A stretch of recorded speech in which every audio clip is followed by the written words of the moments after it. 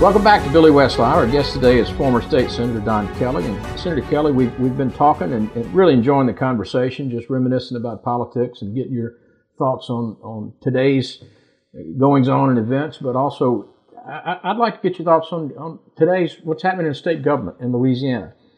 John Bel Edwards is our governor. He's been reelected. A lot of people know that he has real challenges on his hands as a Democratic governor with a completely Republican-controlled Senate and House.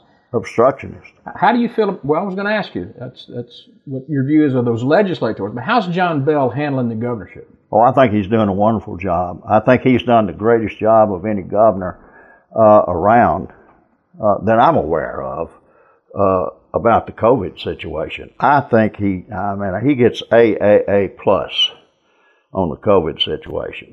I mean, he's interested in it. He tries to do what's right. He listens to the experts. And then, you know, he's got his hands full down there.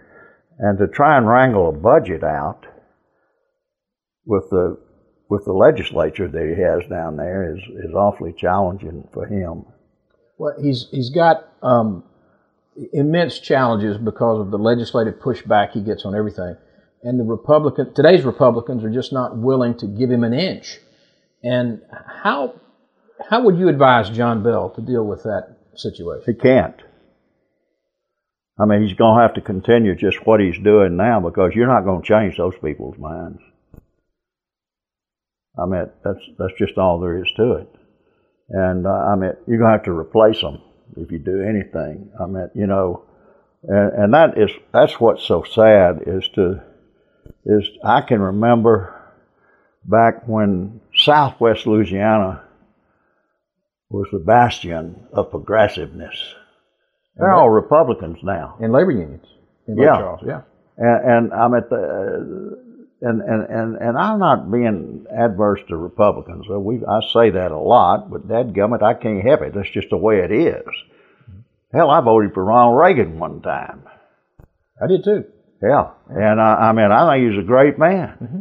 Yes, but those people are voting against their own economic interest. But you mentioned something big about replacing them. How would you talk to the everyday voter? Let's just say in your district in general, but more specifically in Louisiana. Look, the rural voters that you and I have identified with all of our lives, they're now all voting Republican. That's correct. Voting against their economic interests. How do you reach them? How would you speak to them today and reach them to say, look at what you're doing and change the way you're thinking, if that's what I hear you say? Well, we bear the brunt, too, of some things coming out of the National Democratic Party that hurts local Democrats down here. Now, let's just face it. When you get in the South and you want to start talking about gun control, I mean, you're an absolute, you know what, to talk about gun control. I mean, it's not going to happen. And I mean, people, I hear them say all the time, well, I mean, you know, Democrats are all for gun control. Well, and no one seems to take the time to realize that, hey, a few background checks might be beneficial. I'm not for taking away anyone's guns. I've had a jillion of them. I was a big hunter, and when I retired, I gave all my guns to Keenan and my grandchildren and all them. But and then like another example of that is poor old Foster Campbell up there has done more for working people and poor people in this state than anyone in his 28 or 30 years, however long he's been there. Public Service Commissioner. Yeah, Public Service Commissioner, and is a state senator for 24 years. Mm-hmm. You know, it just, and he never got the endorsement of the NRA. Of course, thank God they're bankrupt now. And, but he never could get an endorsement because he didn't have an R behind his name. That's just how blatant it was. I never had the NRA's endorsement. My whole political career. Never got it. As a result, canceled my membership. But you know, there's a reasonable point or argument about gun control, that background checks, you know, assault weapons. At least there's a reasonable debate about that we can have. even if you fall down either side of that issue, there's a debate we can have. But the messaging of it is if you even talk about that now, you get correct. labeled. You get labeled. And there's no discussion or compromise on the issues. It's like the bump stocks a few years ago. They outlawed the bump stocks after the Las Vegas thing. That was clearly common sense legislation. Yeah. Assault rifles, there's a common sense way to maybe legislate that issue. How do we find that again, Senator? I don't know. I mean, this thing is so out of balance nowadays, I don't know that I would have the answers to it. I do know one thing. I am not for gun control, but I'll be darned if I want to walk in Walmarts with my kids or grandchildren or great-grandchildren with some guy in there with a AK-47, even though it's a single shot, hung over his back. Right. Most ridiculous thing I've ever heard of in my life. Now, if you want to call that gun control, call it. But I mean, I don't mind the guy having it at home. I don't care whether it's registered or not. But don't intimidate me or my kids in a public place with a gun. Isn't there reasonable legislation about the magazines, the large caliber weapons, those things? At least, isn't there a reasonable debate we can have about that where there might be points of compromise we could reach that make just good common sense? Well, they are, but now whether or not you can accomplish that, I don't know.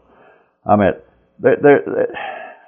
I'm going to tell you what's the issues that are running this country right now, and I don't know that we can break into them or do anything about it.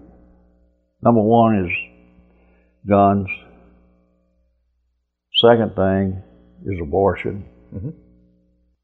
Another thing is religion. I was going to ask you about those issues as well, but immigration is an issue.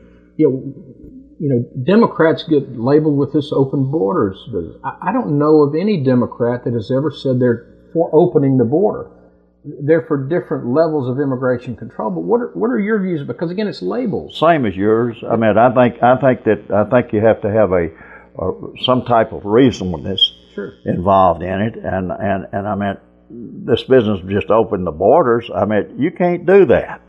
Agreed. We cannot do that. I mean, I would agree with any Republican on that. You can't open those borders. But at the same time, it seems like that brown people bear the brunt of that too. Because let me tell you something, in 1990, in the 90s, when the Soviet Union disintegrated, half the Russian mafia moved into the United States. No one said anything about that. New York and Miami, for sure. Yes. Yeah. No, and when I have debates with friends, a lot of my Republican friends. I got bukus of them. I love debating these issues with them, but when you have this debate with them over immigration, I always bring up the point: America's an ideal. I mean, America, the founding principles of America, basically were enjoy a better way of life, of freedoms, the things that most of our ancestors were immigrants. That's correct. We're all children of immigrants except the Native Americans. And when you start that debate, they start retracting from the discussion. How do we get that back? How do we have a discussion that's reasonable, immigration control, but having people enjoy the American dream? It gets back to ideology again. I mean, they won't listen. I mean, they're just steadfast. Anything we're against. Even though it's reasonable, even though it's for the safety of their own children, their grandchildren, I mean, they just can't handle it. And then a lot of these politicians nowadays are scared. I mean, they're so afraid that, if I take a position on a gun control, I mean, they're gonna come after me, and even if it's a reasonable thing. Right. But you've got a constituency out there. Billy, this country has been brainwashed for 30 or 40 years now. And I mean, between the newscasters,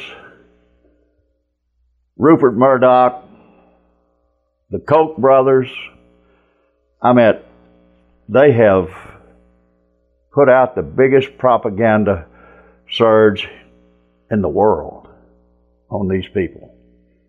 And your good country friends and mine have bought it.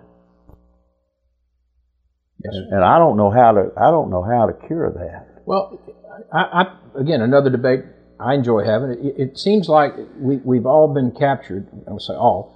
A majority of Americans have been captured by the 20% of the far right, the 20% of the far left, and the 60% of us that are in the middle that can have a reasonable conversation are lost because the 20% are scared of getting primaried, to use that term now, for the Washington politicians. They're all scared that they're going to get primaried, both on the right and the left. Oh, yeah, absolutely. And that's the challenge. We need more Don Kellys and John Bros to step forward and have some guts and some courage, in my view. What do you think? I don't disagree with that, but at the same time, I'm not sure. It's hard to find people like that are willing to step out into that nowadays, too. People who are qualified. I mean, you know, that's like this Cruz guy over here in Texas. I mean, how in the world could they keep voting for him, you know? I mean, but he gets elected. Well, they almost beat Ted Cruz last time. But, yeah. You know, he's got his own problems now, and I think... Well, I do. I know he does, and I think, I will say this. I see a little swing in the pendulum. Mm-hmm. Not much, but some. Texas is going to be interesting to follow over the next 10 years. Absolutely. In 10 years, Texas will be blue. Yes, sir. Senator Don Kelly's been our guest discussing national politics. He'll come back in our next segment and discuss his relationship with many former state senators and his time in the Louisiana State Senate.